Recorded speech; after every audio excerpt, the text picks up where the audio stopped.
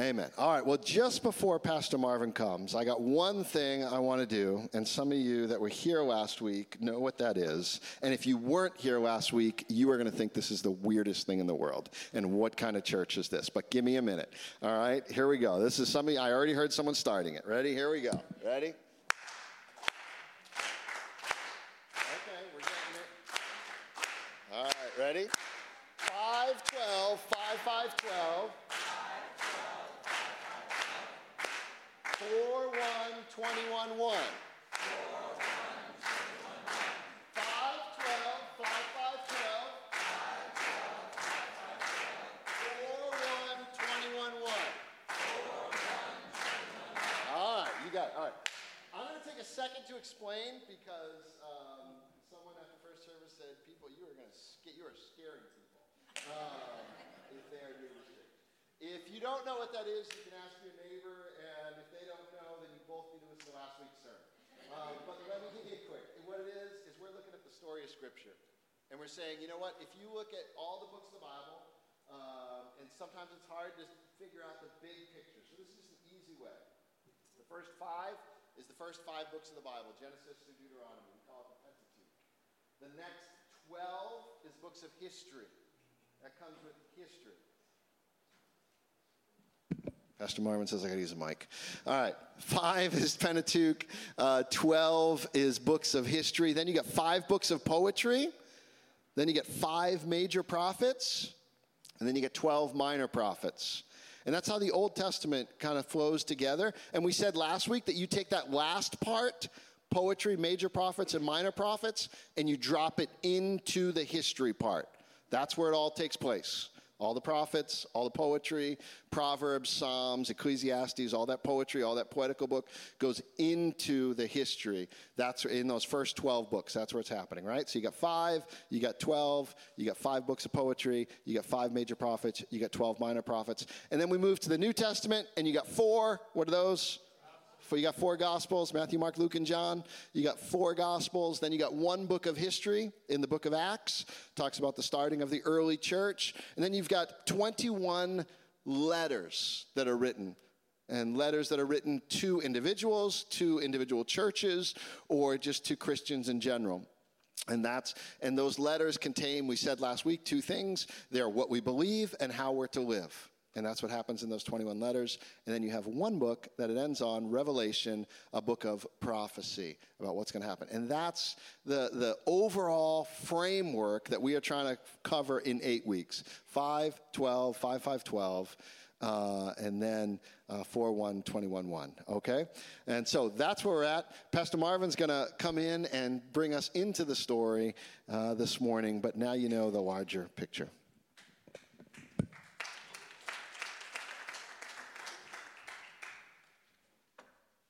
Thank you, Pastor Rick. Well, good morning. Good to see all of you here. For those of you, especially those of you who are visiting, we're glad that you are joining us this morning.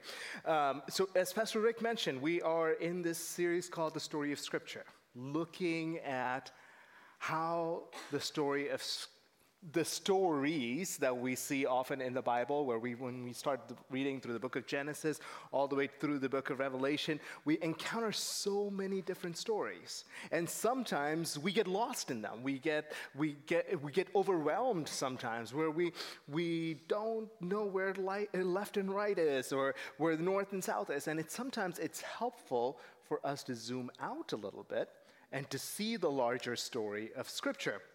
As I was thinking about it, a few years ago, a few friends of ours, we decided to run a race. Some of you may have run it. It's called the Spartan Race. It's fun. It's just something fun for us to do. And we did it at Boston's Fenway Park.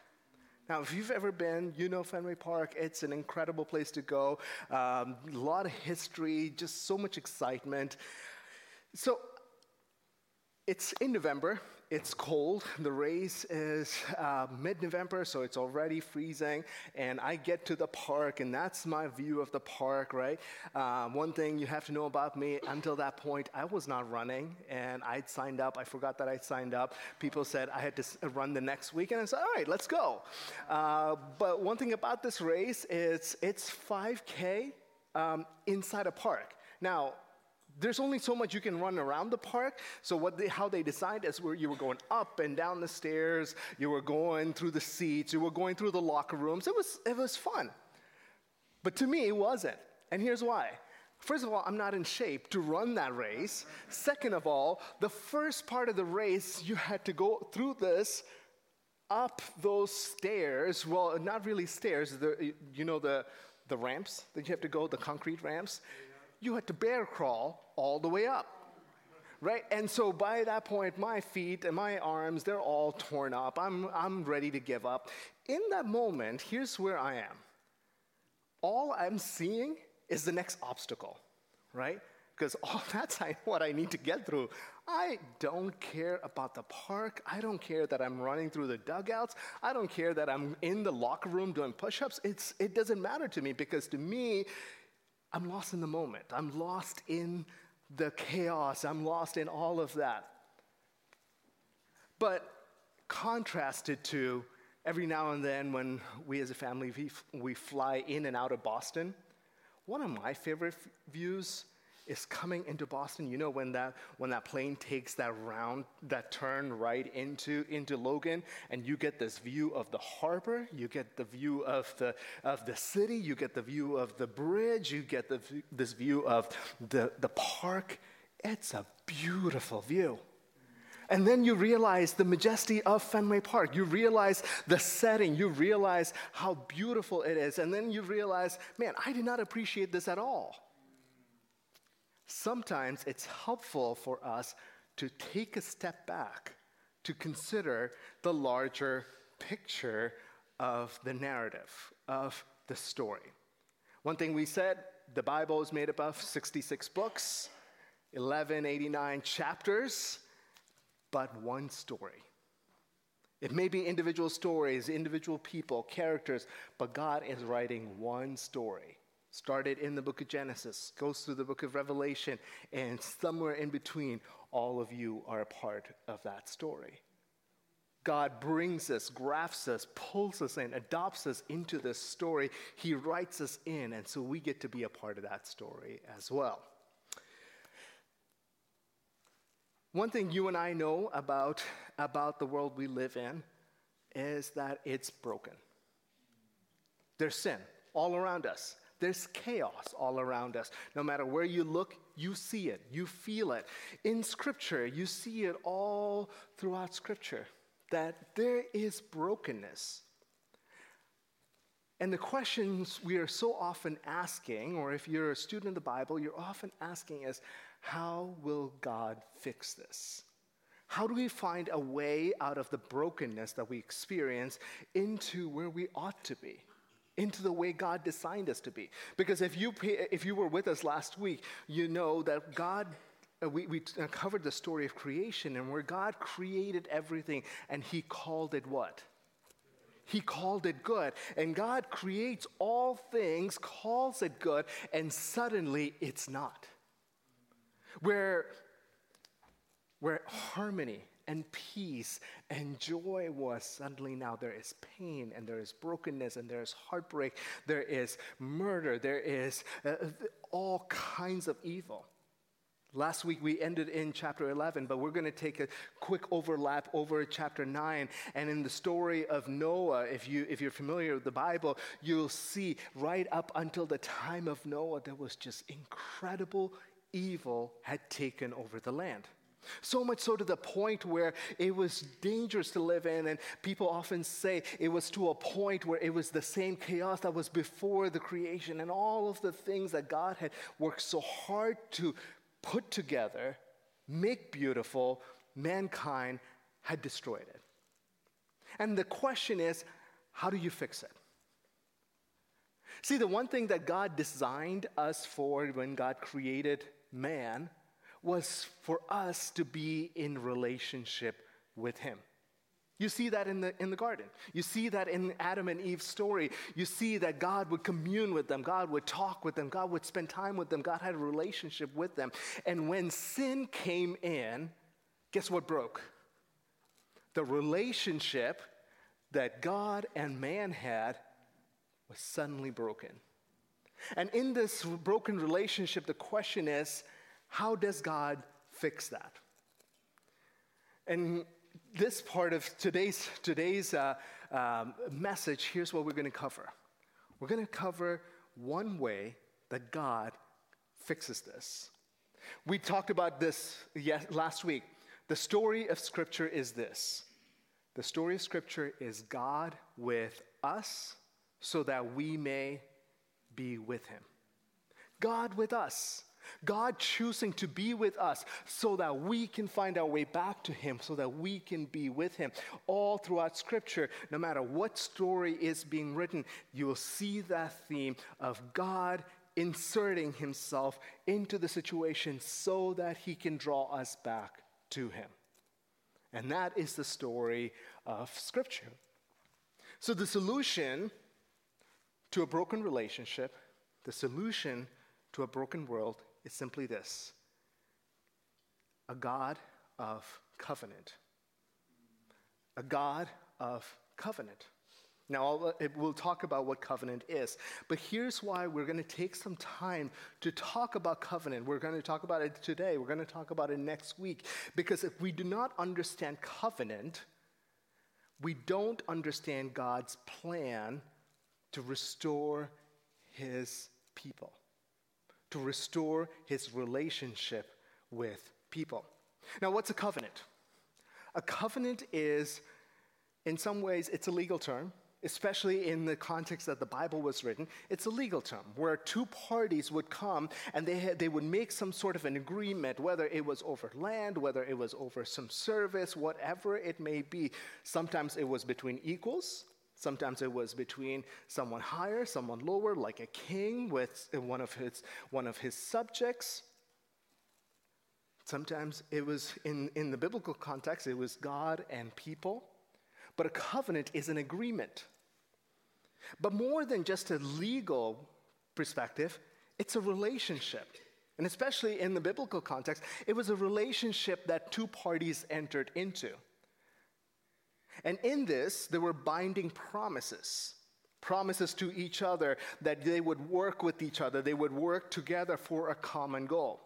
Now, we don't necessarily use the word covenant in our daily context anymore. We use contracts all the time, but in our context, in our conversations, we don't necessarily use the covenant, but in one case, and that is the marriage covenant. In a marriage covenant, you have the husband and the wife who stand up and they make promises to each other. Right? I will do this. I will do that. And they say to each other in the presence of God, in the presence of man, I make this promise to you. And as a sign of that covenant, there is usually a ring exchange, or there is some sort of a ceremony that happens. And in the context of the Bible, each covenant had two things. One were the promises of the covenant, and the second was the conditions of the covenant. All right? So remember that. Promises and conditions. All right. So in the biblical context, there are, I'm going to write on this. Hopefully you all can see up there as well. In the biblical context, there are 5 covenants that we're going to consider. All right? 5 covenants. First is the covenant God makes with Noah. We're going to see that in a moment. The second, the covenant God makes with Abraham. Third, the Mosaic, or the covenant that God makes with Moses. Then right after that, we go into Davidic, God makes to David. And then finally, we have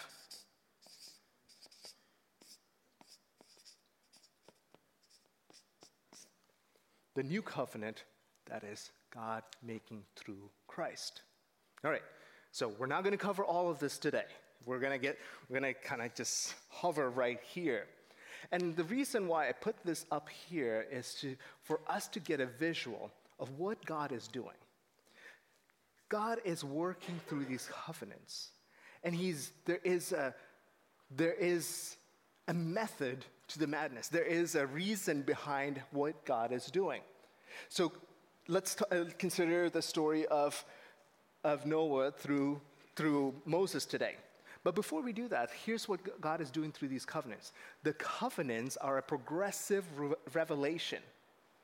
God is revealing himself. God is revealing his plan. God is revealing the story that he is writing to each of us, or writing through Scripture. It's a progressive revelation of God's relationship with his people. Sometimes we think of, because Abraham came after Noah, the covenant replaced that, or this replaces that. It doesn't. God is building, God is refining our understanding of it. God is helping us to grasp what he is doing. Hopefully you're tracking with me. All right, so first is our covenant with Noah. Just a moment ago, I mentioned the chaos that happened, that was in the world at this time.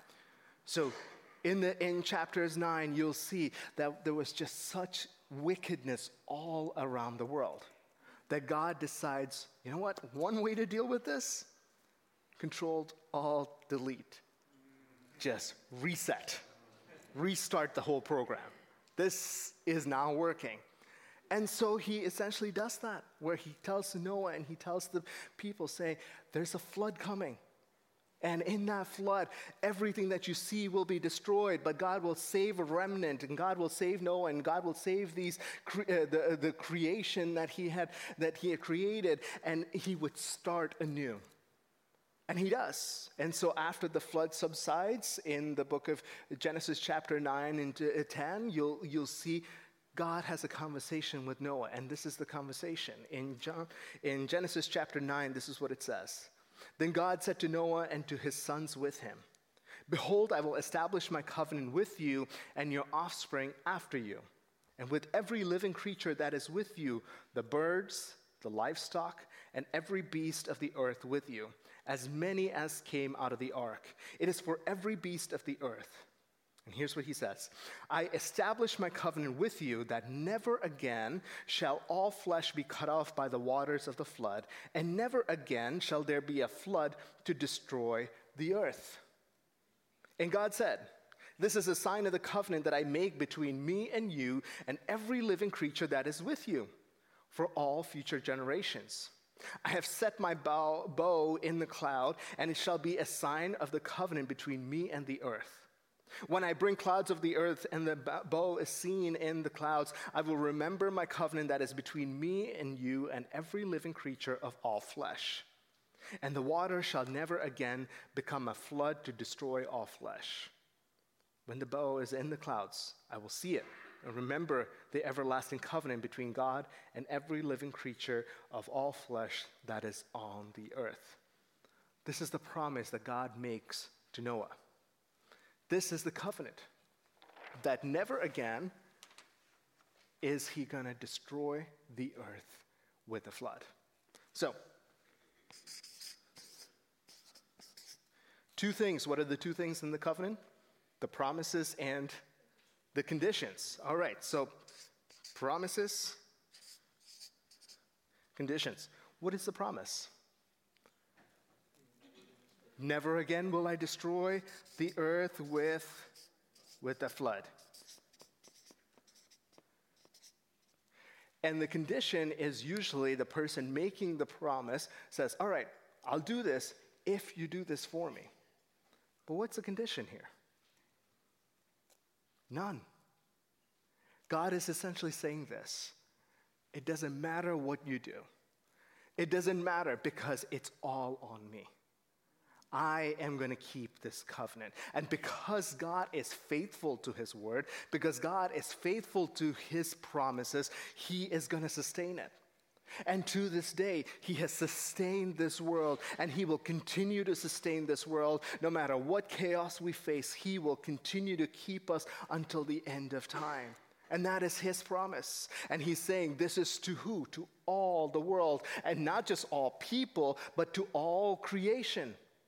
All animals, all creatures, to everything that is seen and unseen. This is God's promise to you. Sometimes what this reminds us of, or I hope this reminds us of, is that God is faithful. That no matter what your situation, when God promises, he will keep it.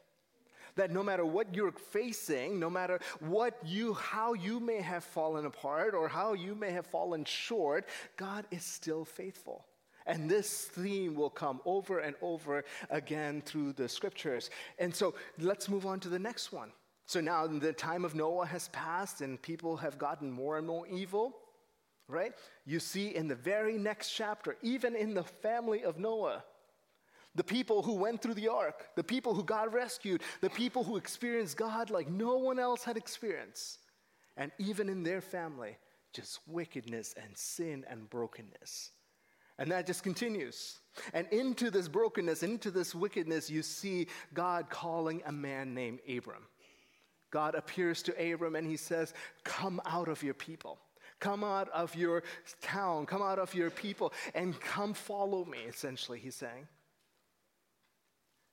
Abram would be called Abraham later when God changes his name. This is the promise, or this is what God says. Genesis chapter 12. Now the Lord said to Abram, go from your country and your kindred and your father's house to the land that I will show you. I will make you a great nation. I will bless you and make your name great, so that you will be a blessing. I will bless those who bless you, and him who dishonors you I will curse, and in you all the families of the earth shall be blessed. God's second covenant is with Abraham. And with Abraham, he's coming out of wickedness. He's coming out of idol worship. And as people talk about his family later, you realize that they were no different from all the other families. But God in his sovereignty chooses Abraham. He chooses to bless, just like he chooses to bless us. That he made this gospel available to each of us. Same way God is bringing the blessing to Abraham. And here's what we're going to see of God once and again, over and over and over, is that God chooses to insert himself into human history. God chooses to insert himself into your story, and God chooses to bless. And sometimes we may think it's because of what we have accomplished or who we are. But Abraham's story reminds us that no, it is God. And God who chooses to bless. And God who chooses to call. And God who chooses to send. And so here's what we're going to see in the story of Abraham. All right, two things. Promise. What is the promise? What is the condition? I will bless you. I will make your name great. I will prosper you. I will bless you with a descendant. I will do all of this. Essentially, God is promising himself. I will. I will do this. What are the conditions? Follow me. Trust me. Trust me. Essentially, God is calling Abraham to pick up and move his entire family to a place unknown. Says, I will call you, I will send you, just pick up and come. Essentially, it is unconditional, but conditional at the same time. Unconditional because there's nothing that Abraham had to do to deserve this, but conditional in the fact that it required trust. Sometimes God calls us in the same way. There may be a situation that God's calling you out into. Step out in trust, knowing that God is a God who will keep his promises. See, in this covenant, there's more to this covenant. In this covenant, what people in that day did, in the ancient Near East custom, there's a ceremony that often went with the making of a covenant. And in that ceremony, here's what they did. They would take animals, and they would cut them in half. Now, it's pretty gruesome for our modern ears, but here's what it was pretty common for them in the day. Cut it in half, put both pieces on either side. And what the two parties in the covenant would do is they would walk side by side through the middle of this gruesome scene, through this bloody area. They would walk through the middle, and essentially what they were saying was, if one of us breaks the terms of this covenant, let what happened to these animals happen to me. And it was a serious thing. And so God calls, in Genesis 15, God calls Abram and he says, all right, he's having some doubts about the promise because it's been 25 years. God promised him a child. Abram and Sarah, if you know their story, they are elderly. They have no children, but God promises saying, I will make your descendants like the sand of the seashore and the stars of the sky. And he says, God, I don't even have one. 25 years have passed since the promise, and yet nothing, no movement, and he's starting to feel the doubts, and God says, all right, let's do the ceremony. And God tells him, do the animals, and cut the animals up, and lay them out, and Abram, at the end of it, he is tired, he's falling asleep, and what he sees in that moment was a visual representation of God going through the aisle. Now here's what's missing. In the covenant ceremony, two parties go through the aisle. But in this moment, what he is seeing is God himself solo going through it. Essentially, this is what God is saying. I will. That, Abram, it doesn't matter what you come across. It doesn't matter how you fail. It doesn't matter all of these things. My covenant is with you. My promise is guaranteed. It is on me. And if this covenant fails, it's not your fault. Let what happened to these animals happen to me. God is saying, I will. And because God is faithful, because God can be trusted as word, this covenant, this promise will not fail. And we've been, if you were with us over the last few months, you know we went through a series called The Unstoppable Blessing. The blessing, this blessing that was given to Abraham would go to Isaac. That blessing would go to Jacob. That blessing will go to Joseph and or Judah and all of the tribes, and would go to the Israelites, and eventually would make it to all of us. And here's the reality. All of us have failed along the way, yet God says, I will. And so that's the blessing, that's the covenant of Abraham. Again, all of this, remember, the story is this. The story of Scripture is this. God with us so that we may be with him. God inserting himself into our story so that we could be in relationship with him. What is God's solution to a broken relationship? The God of covenant. And as we go further, now generations have passed. I mentioned Abraham had a child, Isaac. Isaac had two sons, Jacob and Esau. Jacob had 12 sons. And out of the 12 sons, God blesses Joseph. And now he's the king, or he's the second in command in Egypt under the Pharaoh. And suddenly during his time, there is a deep famine in the land. And the whole family, they leave the promised land. They leave the land that God blessed Abram with. And they relocate to Egypt. And now things are good. Things are good because Joseph had made sure that they had everything they needed. But as time passes, you know the story. We're leaving the book of Genesis and we're moving into the book of Exodus. And here's the story as we begin Exodus. There arose a Pharaoh that did not know, that did not like the people of Israel. And he made life hard. He turned up the heat. He made it challenging. He made them slaves. And suddenly the people of Israel are crying out to God saying, God, rescue us. God, bring us out. And into that mess, into that chaos, God again reinserts his hands. God again starts writing the story of deliverance. God brings out Moses. And Moses, you know his story. I won't get into it much, but Moses eventually will lead the people out of Egypt, out of Pharaoh's clutches, and into the desert, into the wilderness. And now these people have been wandering around for a little while. And that's where God says, all right, it's time for another covenant. Time for a covenant. And here in Exodus chapter 19, verses 1 onwards, this is what he says. Or let's fast forward down to 4. Thus you shall say to the house of Jacob, God is telling Moses to speak to the people. You yourself have seen what I did to the Egyptians, and how I bore you on eagle's wings and brought you to myself. Now therefore, if you will indeed obey my voice and keep my commandment, keep my covenant, you shall be my treasured possession among all peoples. For all the earth is mine, and you shall be to me a kingdom of priests and a holy nation. And these are the words that you shall speak to the people of Israel. All right, so next covenant. This is the last one, I promise.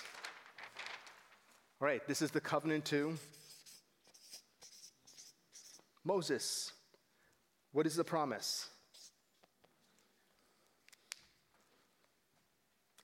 You will be my treasured possession. You will be a nation of holy priesthood. You will be my holy nation. You will be mine. That's what God is saying.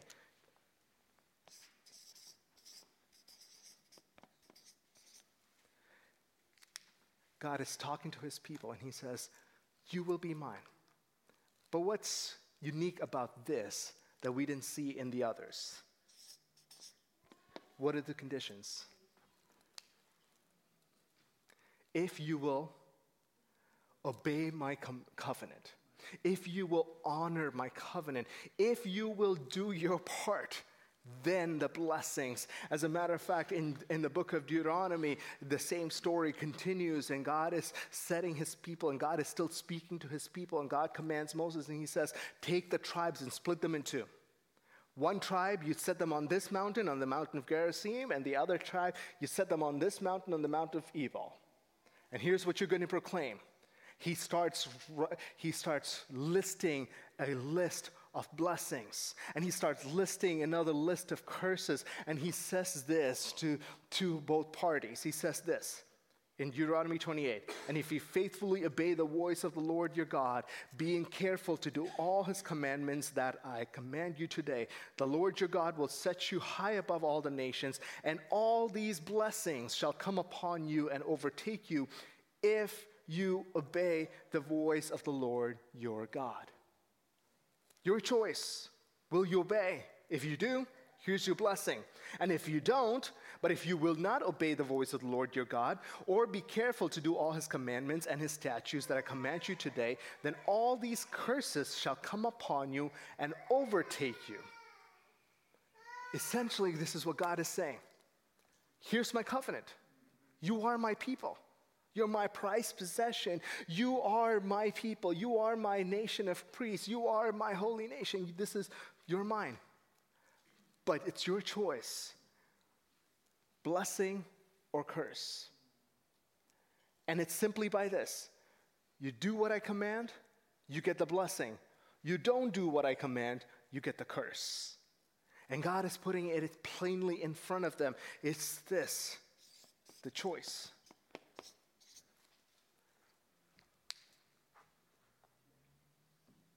See, we can't understand what's going to happen beyond this point.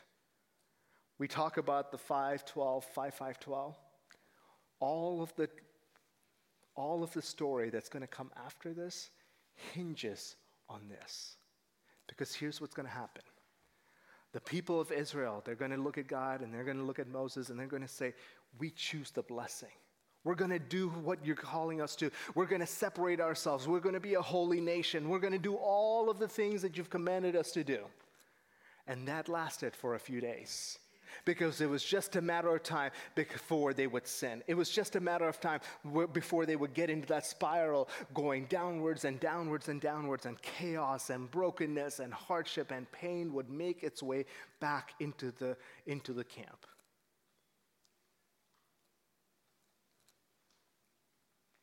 See, there were multiple parts to this covenant, and I'm going to start wrapping up here. Here's the thing.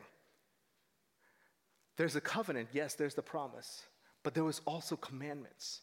Because in the very next chapter, Moses comes down from the mountain holding two tablets, the 10 commandments that we call it these days. Those 10 commandments which would be the foundation for the law and the way Israel was to be governed, and how they were supposed to live. The everyday aspect of the Israelite life was in that law. And God is telling them, if you obey these commandments, and there were hundreds of them, to the point where it was overwhelming. If you obey them, you will have the blessing. There's a book, The Year of Living Biblically, by A.J. Jacobs. It's an interesting book. A.J. Jacobs, he does this experiment where he says, you know what, for 1 year, just 1 year, I'm going to live biblically.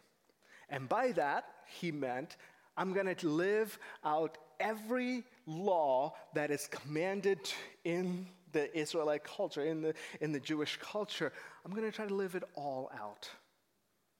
And he tells this story where he talks about how hard it is to live out this culture, or live this out in reality, or in the everyday.